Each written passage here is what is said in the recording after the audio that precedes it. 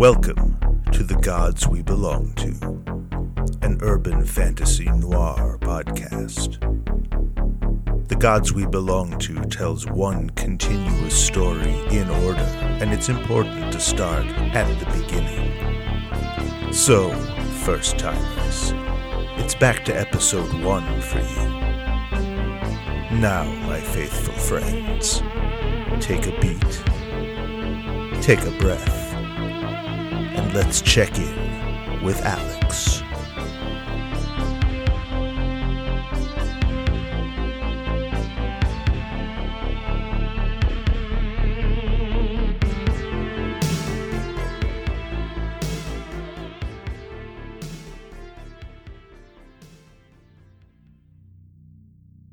Chapter 7. Sleep brought no rest or peace, only dark and dreadful dreams. I kept seeing Odin's face twisted in savage ferocity. I saw him spreading his arms over a great battlefield, throngs of men falling on each other like rabid beasts, their eyes alive with joy and death, or wide with desperate terror. I heard the agonized screams of the dying, the sound of bones snapping, bodies breaking. Even smelled the metallic bite of blood. I saw endless fields of the fallen, a feast for ravens and wolves. The gods stood behind this grotesque tableau, part spectator and part conductor, both stirring the frenzy and reveling in it.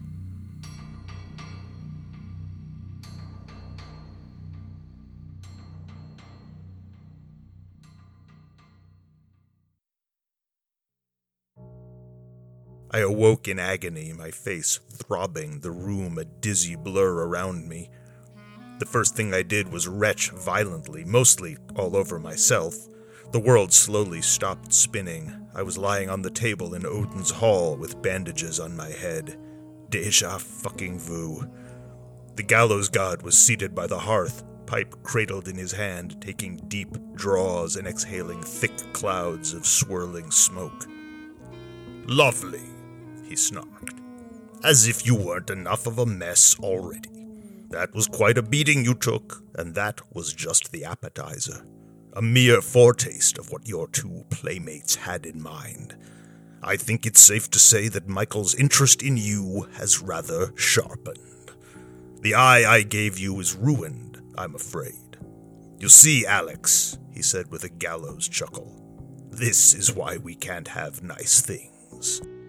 I almost laughed, but a sudden surge of pain dug its talons into my head, and instead I just sort of grunted and whimpered.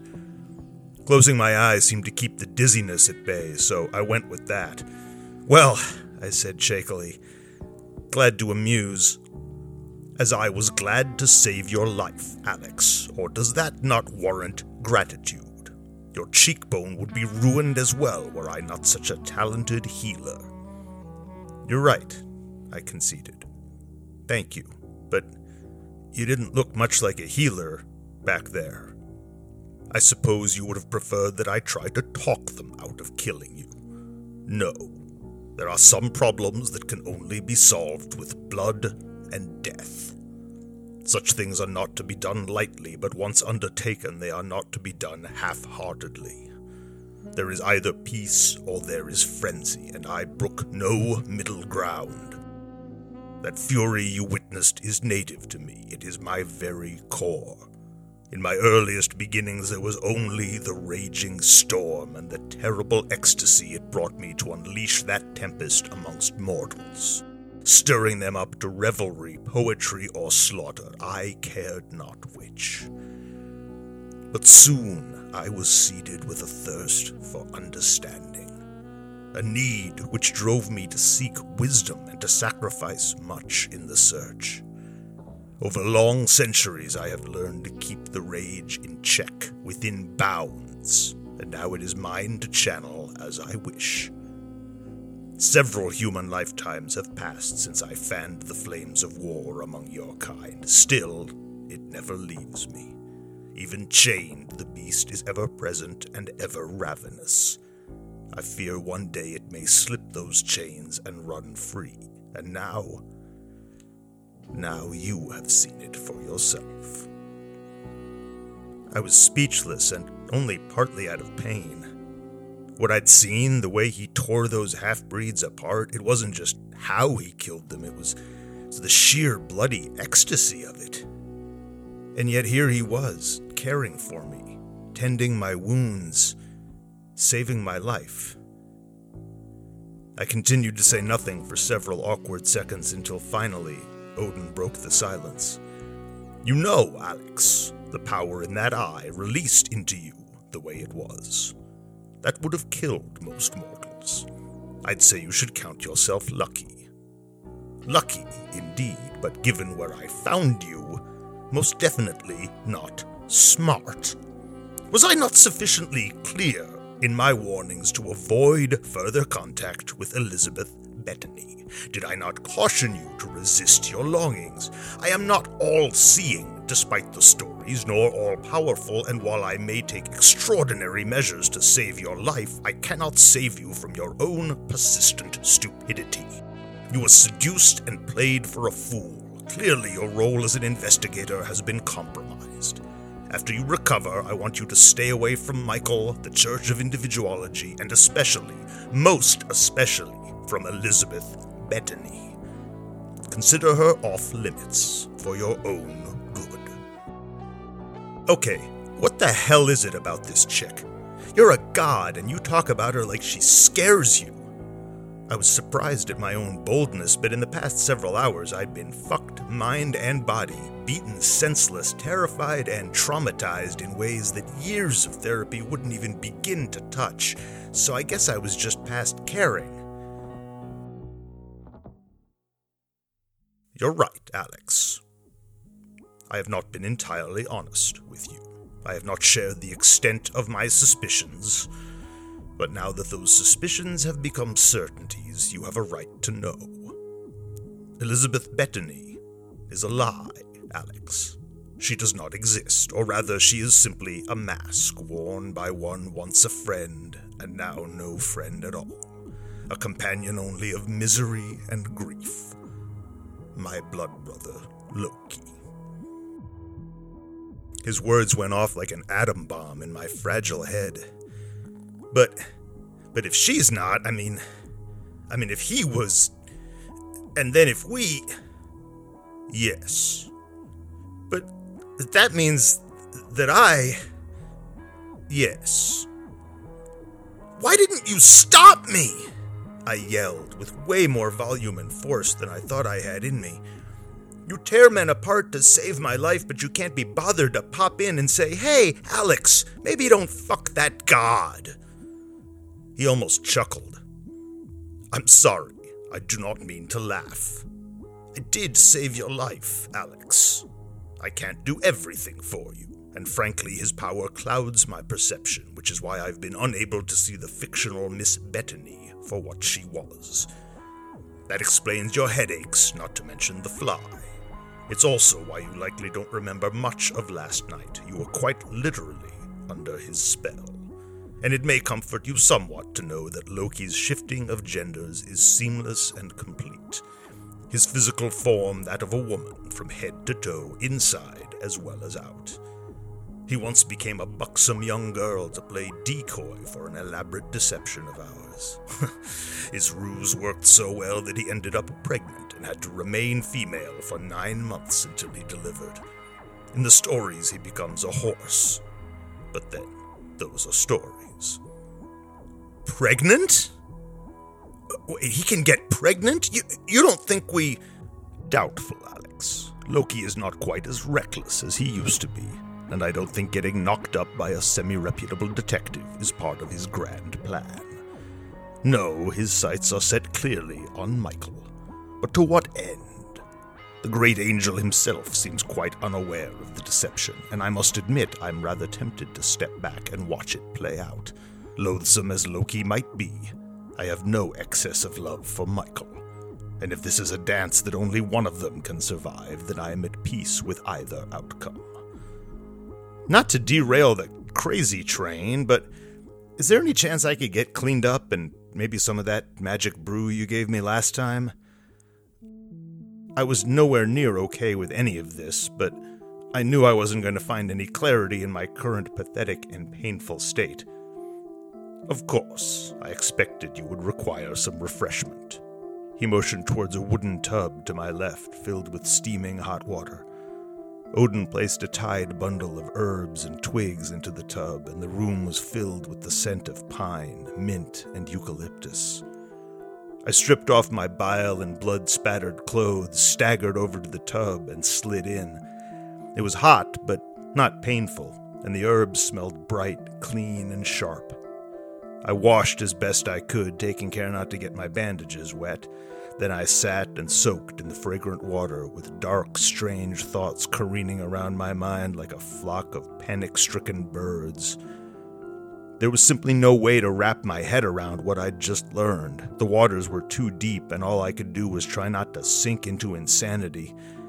I was mentally paddling for all I was worth when Odin brought me another cup of Baldur's Bliss, which tastes so foul but feels so fair. Soon I was feeling no pain at all. Even the knowledge that I had been seduced and bedded by none other than Loki seemed more like a curious misadventure than a deeply traumatic mindfuck. Thank the gods for good drugs. Once I had steeped sufficiently, Odin motioned toward the pile of clothing on the long table. I popped into your apartment and grabbed a few things. All your clothes look alike, so I just took whatever smelled least offensive. He did have a point. More than one, to be fair. My closet was essentially a collection of jeans and monochromatic t-shirts, and it had been a good while since I'd done any laundry. I dried off, gratefully slipped on the fresh clothes, and made my way to a seat by the fire across from my host, where I found a brimful horn of mead awaiting me on the table. Never one to turn down such gracious hospitality, I hoisted the horn and took several deep gulps. Now about that eye, Odin said. The orb itself is demolished, but the power I placed within it seems to have taken refuge in you. Simply put, you are absorbing it. This is a process without precedent, and I'd be lying if I said I knew with any certainty how it will affect you. But chances are it will impact your senses first, and not just vision. You have likely experienced this already. Yeah, I interjected. Back at Elizabeth's place, the half-breeds, they smelled like honeysuckle, and I could hear them talking in some crazy language. Enochian, Alex. The language Michael and his minions speak is called Enochian. Hopelessly clunky-sounding language, no poetry to it at all. But yes, that is the sort of thing I mean. And I sure as hell saw that beast of yours. Looked like a giant wolf, like a much bigger, much angrier version of the wolves I saw at your feet. Gary and Freki. Ravenous and greedy. My fury personified. I made pets of them to better keep the beast at bay, just as I made Hugin and Munin to give thought and memory greater freedom, greater reach. They are parts of me, as distinct as I wish them to be, but when I let the wolves slip their bonds, when I have dire need of fury and ferocity, then the beast is unleashed. It is, as you saw, a grim thing to behold. The poets gave it a name, but I will not speak it. It means he who dwells in the marshes. Such naive joy it must have been to think the beast dwelt without. Odin laughed softly, bitterly.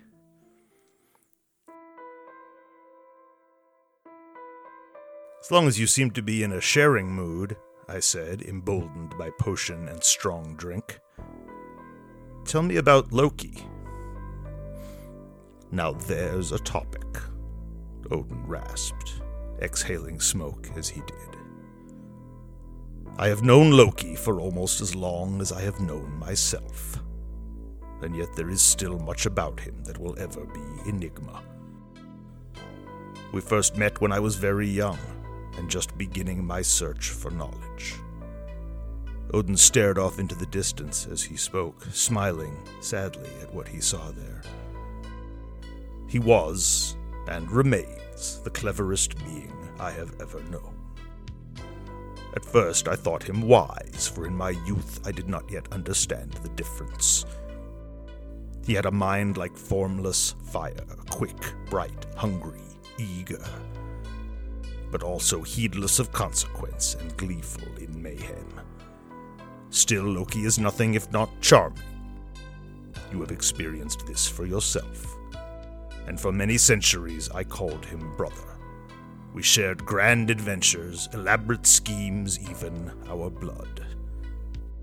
His sharp wit was a welcome companion, and his guile got us out of almost as many scrapes as it got us into. So what changed? A fine question. The gallows god snorted an ironic half-laugh, devoid of mirth. Perhaps Loki changed. Or perhaps I was simply blind to his true nature from the beginning. I inclined towards the latter. I always knew he was a cunning and deceitful creature. Still, I told myself he was subversive, irreverent, a sort of cosmic jester. And all that is true. But it wasn't long before he showed the full extent of his twisted malice, and even then, even after Balder, after Loki's treachery took my son, I could not bring myself to kill him. As I said, we are bonded by blood, and that is no small thing. I did, however, disembowel his favored son in front of him and bind Loki in a deep, dark, viper-infested cave with his brat's own intestines. He remained there for nearly 300 years until an earthquake freed him. Wow, I stammered. When you go dark, you really go dark. Alex, I make no claims to benevolence, but you must understand. Loki is transgression itself, the breaking of every rule, the upending of all order. He is the echo of primal chaos, that shifting darkness out of which the universe emerged and into which it will inevitably sink only to rise again. That is the cycle, the serpent eating its own tail, and Loki is the piper, ever luring existence closer to the void. We sat in silence for a few minutes as I tried, with limited success, to wrap my head around this whole cosmic cycle of creation and destruction thing. I downed another horn of mead. Can't say it did much for my level of comprehension, just made it bother me a little less. So if that's really what Loki's all about, then what's he up to with Michael? I asked, hoping to bring the conversation back to earth, even if only a little bit. Is this some grand end-of-the-world master plan? It could be, Odin said almost offhandedly. Loki is nothing if not unpredictable, just as likely to pull a rude prank as he is to burn your world and dance among the ashes. Great, so anything from a whoopee cushion to an atom bomb. Essentially, yes. I think he simply fails to see the difference, as though life itself were merely another pretense to be laid low, another stuffed shirt to be mocked. Never reveal to him a single thing you hold dear, for he will seek to ruin it however he can. Sounds like you speak from experience. He paused and drew deeply on his pipe before continuing.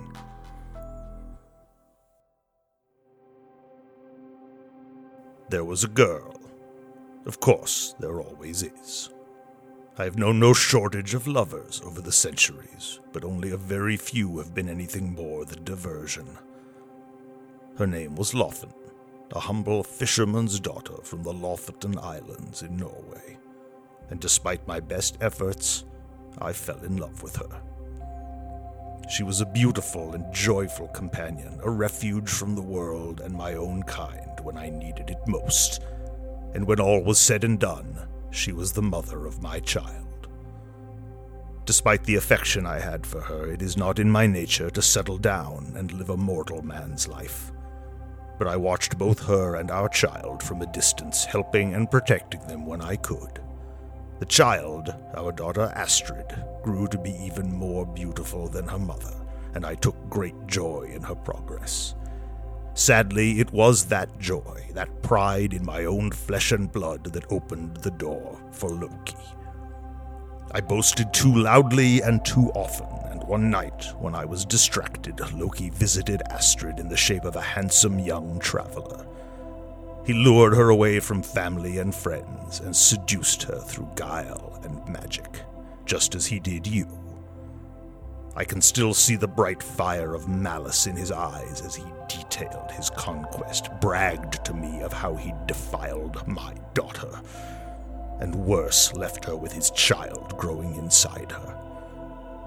Astrid gave birth to a boy, Loki's son, my grandson. What happened to him? I asked. They raised him. Astrid, Lofn, and her husband, who had himself raised a child, not his own. Sounds like a good guy. Did he know who Astrid's real father was? No, nor did Lofn. I do not, as a rule, reveal myself to mortals. You, Alex, are exceptional. Thanks. Odin paused and took several more draws off his pipe, filling the air with thick, sweet-smelling smoke. He stared off into space with his one bright eye lost in thought. In the distance, I heard the rumbling of storm clouds, followed by a deafening crack of thunder. Odin sat up with urgent energy. It's been long enough. Your eye, the work I did, needed time to settle. Now I can complete the task. Then we're going to talk to one of the few who knows Loki better than I. It's time to visit my son. Your son? I replied, unsure. Which one? Overhead, another explosion of thunder.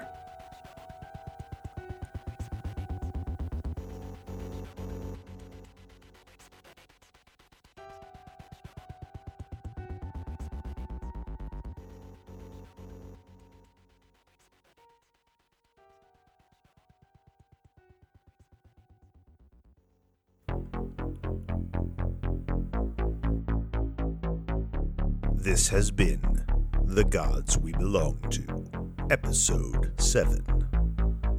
The Gods We Belong To is written, performed, edited, and produced by Dan Goldstein. Theme music is I'll Drive by Daniel Birch.